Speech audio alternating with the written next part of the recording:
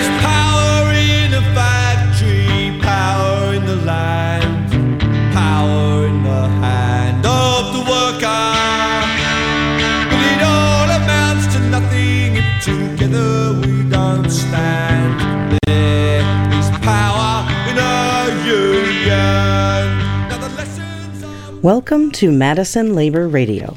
Labor Radio is dedicated to bringing news, information, and cultural events focused on working people and the labor movement to the Madison area and surrounding communities. I'm Susie Tatone, a member of the Free Congregation of Sauk County. Your support helps make Labor Radio and all the great programming on WART possible. Hi, I'm Keith Steffen, a member of the National Association of Letter Carriers. Today, we honor the memory of Martin Luther King Jr., learn about budget cuts affecting the UW system, hear from a longtime researcher on the state of our unions today, and much more. And if you like what you hear, please consider becoming a sustaining supporter of WORT and Labor Radio. Who defend the workers who cannot organise, and the bosses send their lackeys out to cheat us. Money speaks for money, the devil for his own. All Martin Luther King weekend events are still expected to take place, except for the Martin Luther King Community Dinner, originally scheduled for this evening. Keith Steffen has more. The annual Martin Luther King Community Dinner had been scheduled to resume this year after it was suspended for 3 years during the pandemic. Organizers have canceled the event due to the severe weather. Other events had not been canceled as of the time this announcement was recorded, but listeners can monitor the Martin Luther King Coalition website and other online information for updates. Additional programs commemorating the Martin Luther King Day weekend include the MLK College Readiness and Success Summit at 10:30 a.m. to 2:30 p.m. tomorrow, Saturday, January 13th, at Madison College Goodman South Campus. Contact the College Station for registration. The I Have a Dream Scholarship Dream Ball is hosted by Women in Focus from 6 to 11 p.m. tomorrow, Saturday, January 13th, at the Wisconsin Masonic Center. Contact Women in Focus for tickets. The Urban League Outstanding Young Person Recognition Breakfast is scheduled for Sunday, January 14th at Edgewood High School. Tickets are available through the Urban League. An ecumenical worship service will be held at 4:30 p.m.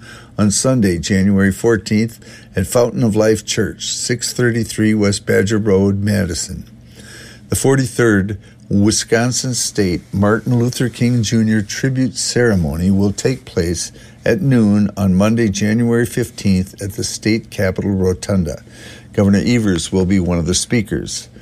Music will also be featured. The ceremony will be aired live on WORT-FM from noon till 1 o'clock on Monday. The 39th Annual City-County Observance will take place on Monday, January 15th at the Overture Center for the Arts in the Capitol Theater. The observance will include a Freedom Songs sing-along from 5:15 to 5:45 p.m., followed by a number of speakers from 6 to 7:30 p.m. One of the speakers is Terrence Roberts, one of the Little Rock Nine who helped to desegregate Little Rock Central High School in 1957. The program will be broadcast live on WORT-FM beginning at 6 o'clock. I'm Keith Steffen reporting for Labor Radio.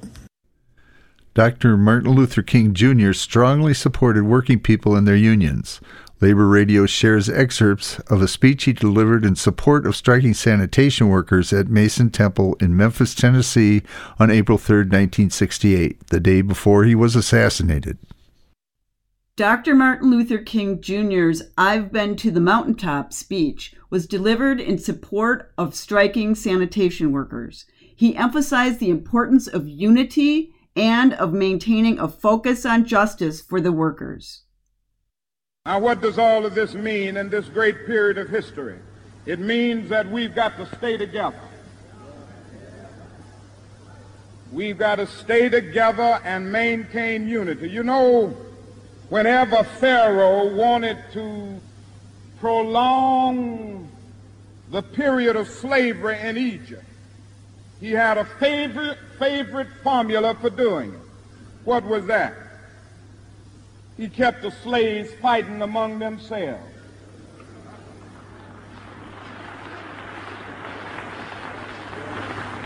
But whenever the slaves get together, something happens in Pharaoh's court, and he cannot hold the slaves in slavery. When the slaves get together, that's the beginning of getting out of slavery.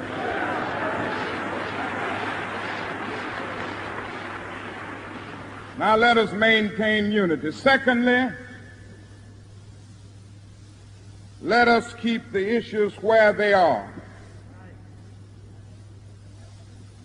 The issue is injustice. The issue is the refusal of Memphis to be fair and honest in its dealings with its public servants who happen to be sanitation workers.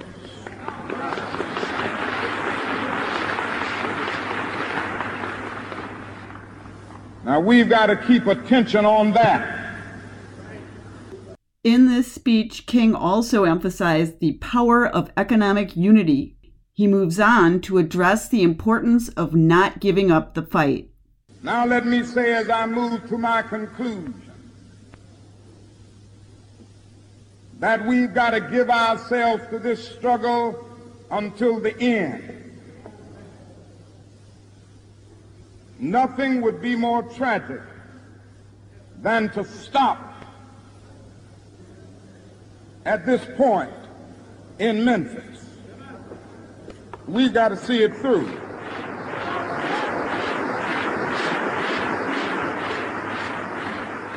When we have our march, you need to be there. If it means leaving work, if it means leaving school, be there.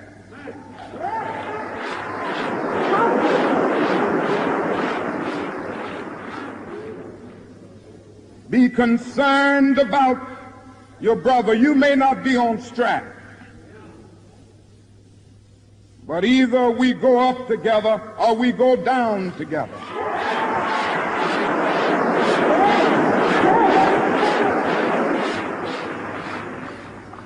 Let us develop a kind of dangerous unselfishness. Frank Emsbach offers an historical perspective on why Dr. Martin Luther King Jr. and the Civil Rights Movement were centered in Birmingham, Alabama. In 1963, Martin Luther King Jr. was a leader of the struggle for civil rights in Birmingham, Alabama, a city in the Deep South, known for its police brutality. Why there? Birmingham had an organized black working class. History speaks about the Brotherhood of Sleeping Car Porters, but in addition, in the early 60s, United States Steel employed 15,000 workers at its Fairfield Works next to Birmingham, many of whom were black. Likewise, close by were the red iron ore deposits, organized initially by the left-wing mine, mill, and smelter workers, who had elected black leadership. Though U.S. Steel publicly opposed efforts to desegregate Alabama University, and the Steelworkers Union maintained segregated seniority lines, black workers organized and fought for fair treatment within both organizations. In other words, black workers were in motion in 1963 and provided a crucial base of support for the civil rights movement in Birmingham, led in part by MLK. While Martin Luther King may be revered today, such was not the case when he was alive. There was not a single day that a majority of white Americans approved of him. A 1966 Gallup poll measured that only 32% of whites had a positive view of MLK. At the time of his assassination in 1968, 3 out of 4 white Americans disapproved of him, and in the wake of his assassination, 31% of the country felt that he brought it upon himself. That was Frank Emsbach. This is Janine Ramsey reporting for Madison Labor Radio.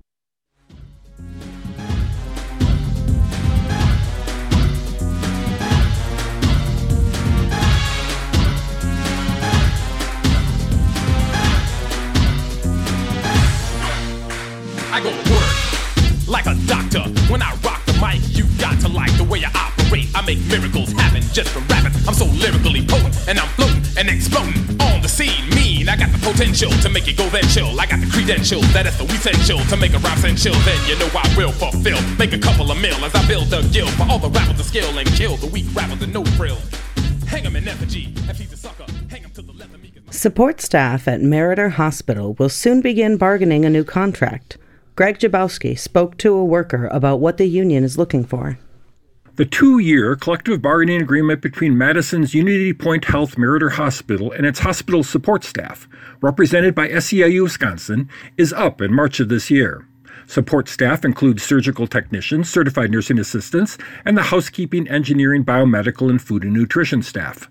Labor Radio spoke today to Jamie, a housekeeper at Meriter and a member of the 7-person bargaining committee, who talked about the upcoming negotiations. Bargaining will start next month in February. We haven't got our exact dates of when we're going to start, but it'll be first or second week in February. We bargain. By the first week in March, we will be done bargaining and we'll have our contract set so that by the end of contract, we'll be able to start our new one. I think we all are very optimistic that we're going to be able to sit down with management and we're going to be able to express our concerns. And at the end, we are going to come out with a contract that we're happy with.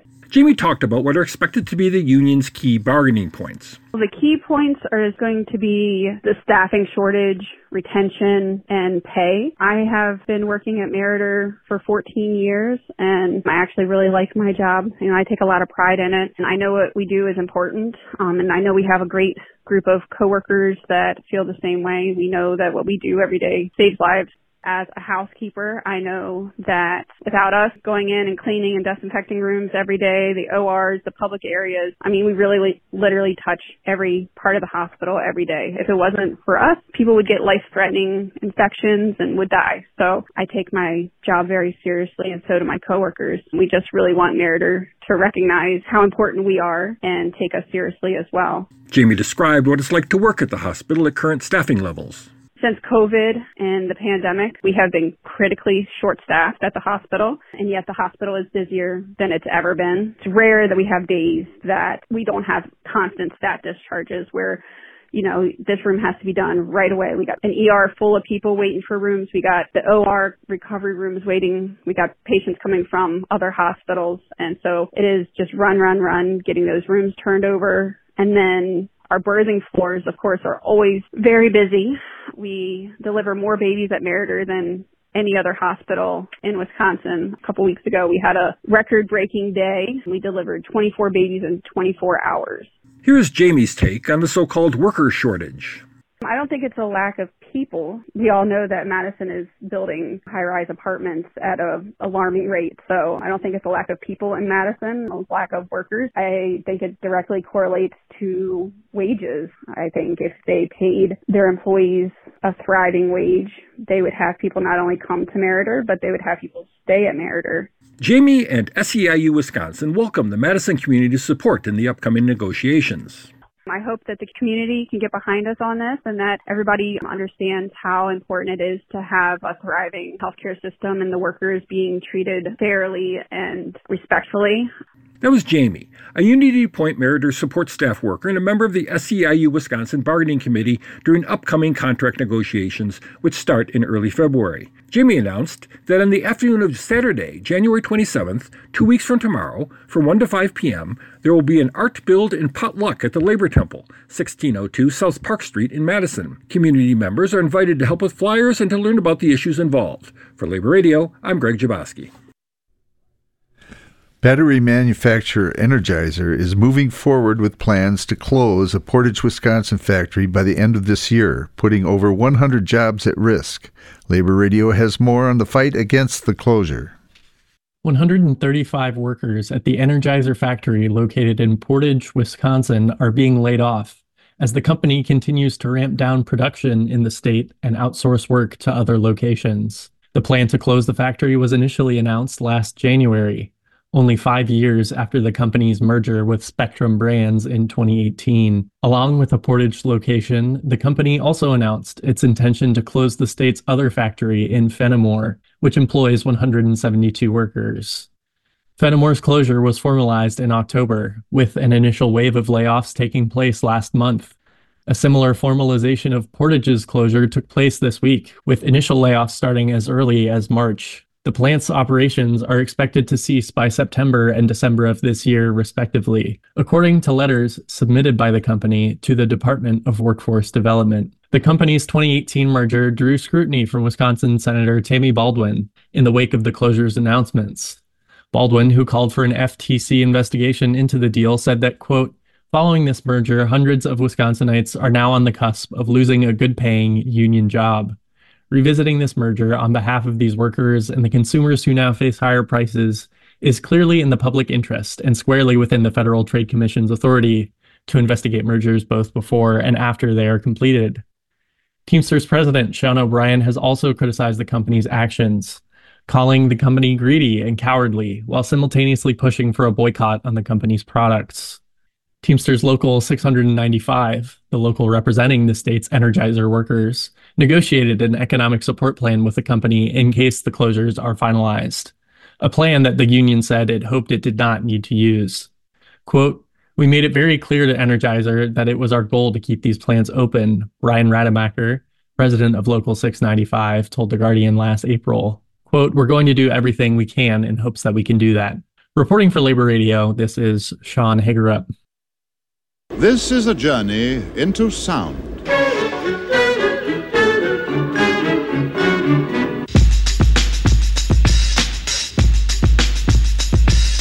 This is a journey into sound. A journey which along the way will bring to you new color, new dimension, new value.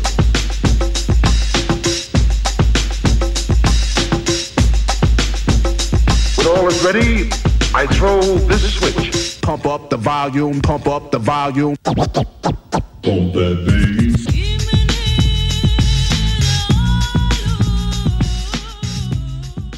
UW colleges are being forced to cut their budgets, resulting in layoffs and reducing the breadth of education opportunities.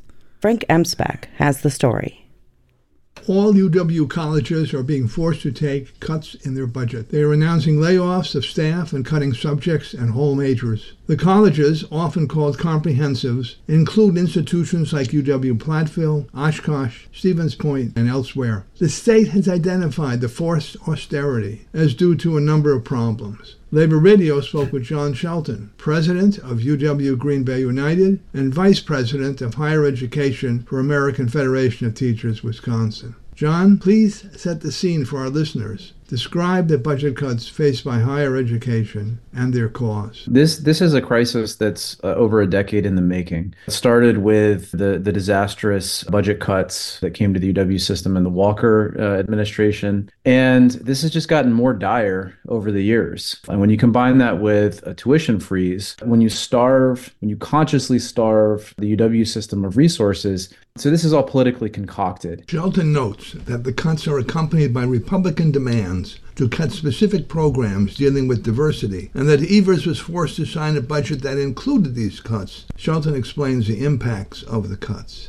And what it's led to is individual campuses competing with each other in a kind of race to the bottom for students, and just a long-term lack of financial resources. So campus administrations have been put in a position of having to make pretty draconian cuts, right? And so we've seen this across the UW system, 300 positions being lost at Oshkosh, or, I think it was like 100 positions at Platteville, or my own home institution, UW Green Bay, where our administration is pushing to reduce the number of majors and minors that are available on the campuses that are really gateways for students from working families, first-gen students, to go to college. In fact, an email from President Jay Rothman that was sort of laid that out and said campuses need to make tough choices, and they should explicitly look at those campuses with lots of low-income students. Labor Radio asked John to explain the structure of the budget. How much does the state contribute through general program revenues, or GPR, as compared to tuition? was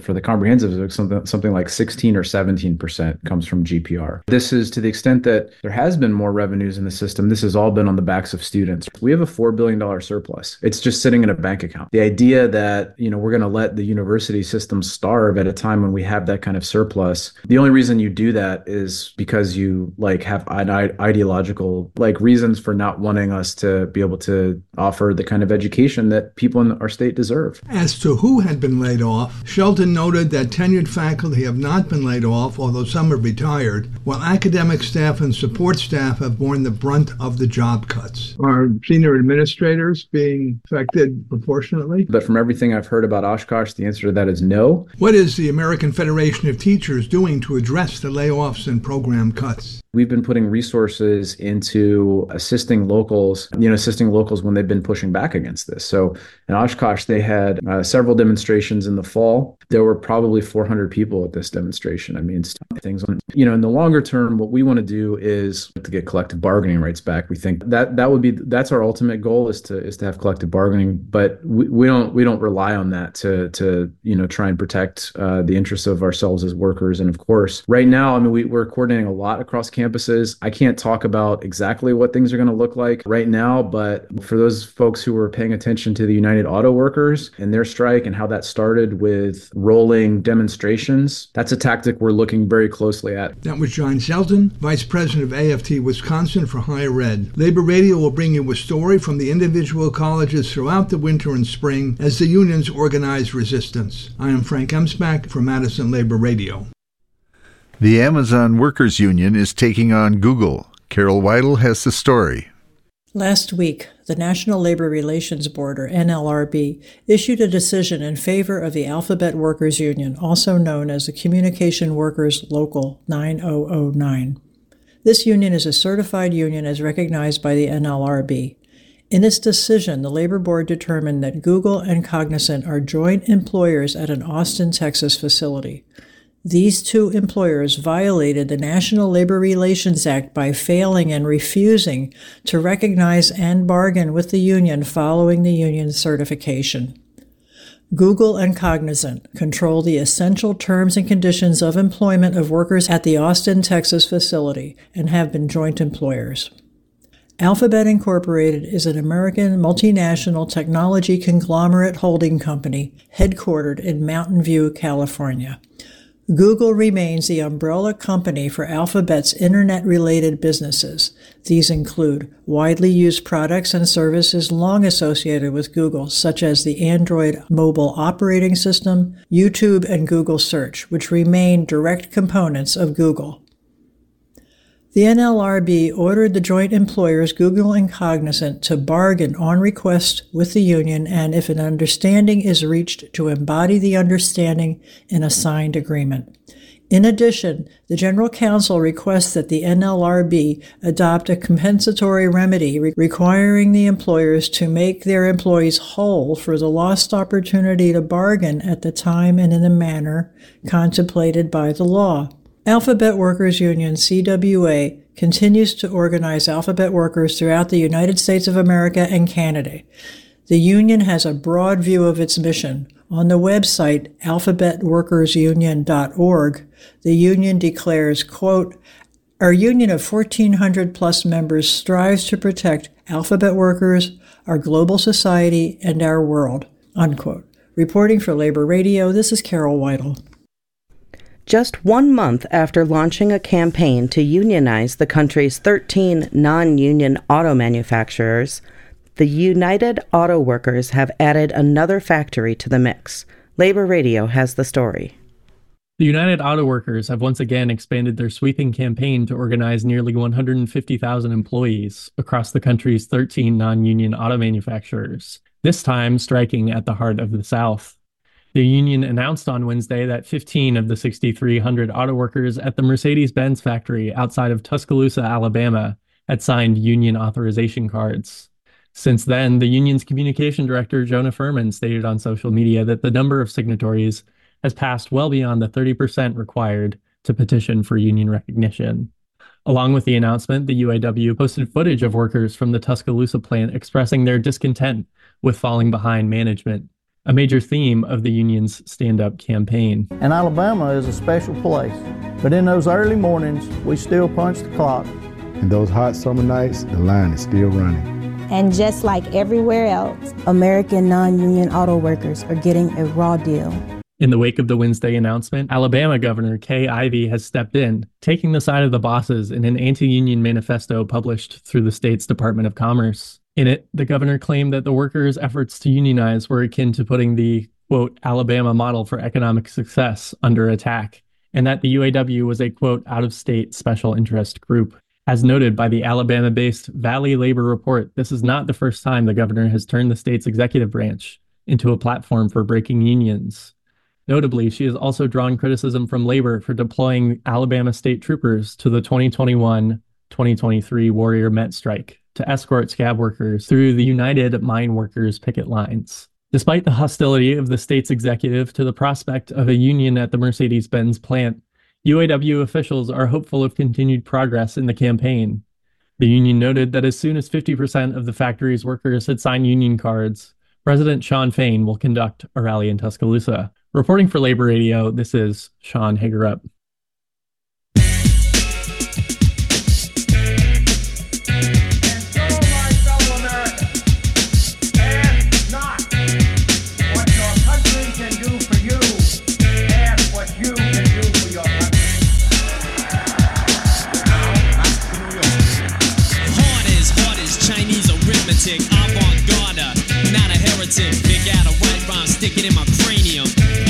Elementary like uranium, flowing joints, blowing like a cool breeze, swimming in a lift on Juice Wax MCs. These hoes go front on my Jimmy. Thanks for listening to Madison Labor Radio.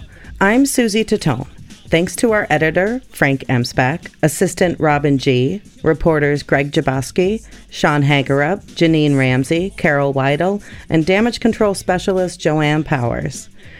Special thanks to Keith Steffen, engagement editor Alice Herman, and to all our readers, and to the members of IBEW Local 2304 WORT Staff Collective. And I'm Keith Steffen. We also like to thank all of the generous contributors to Labor Radio and WORT. Please stay tuned for the Blues Cruise with Dave Watts and the Professor Bill Clark.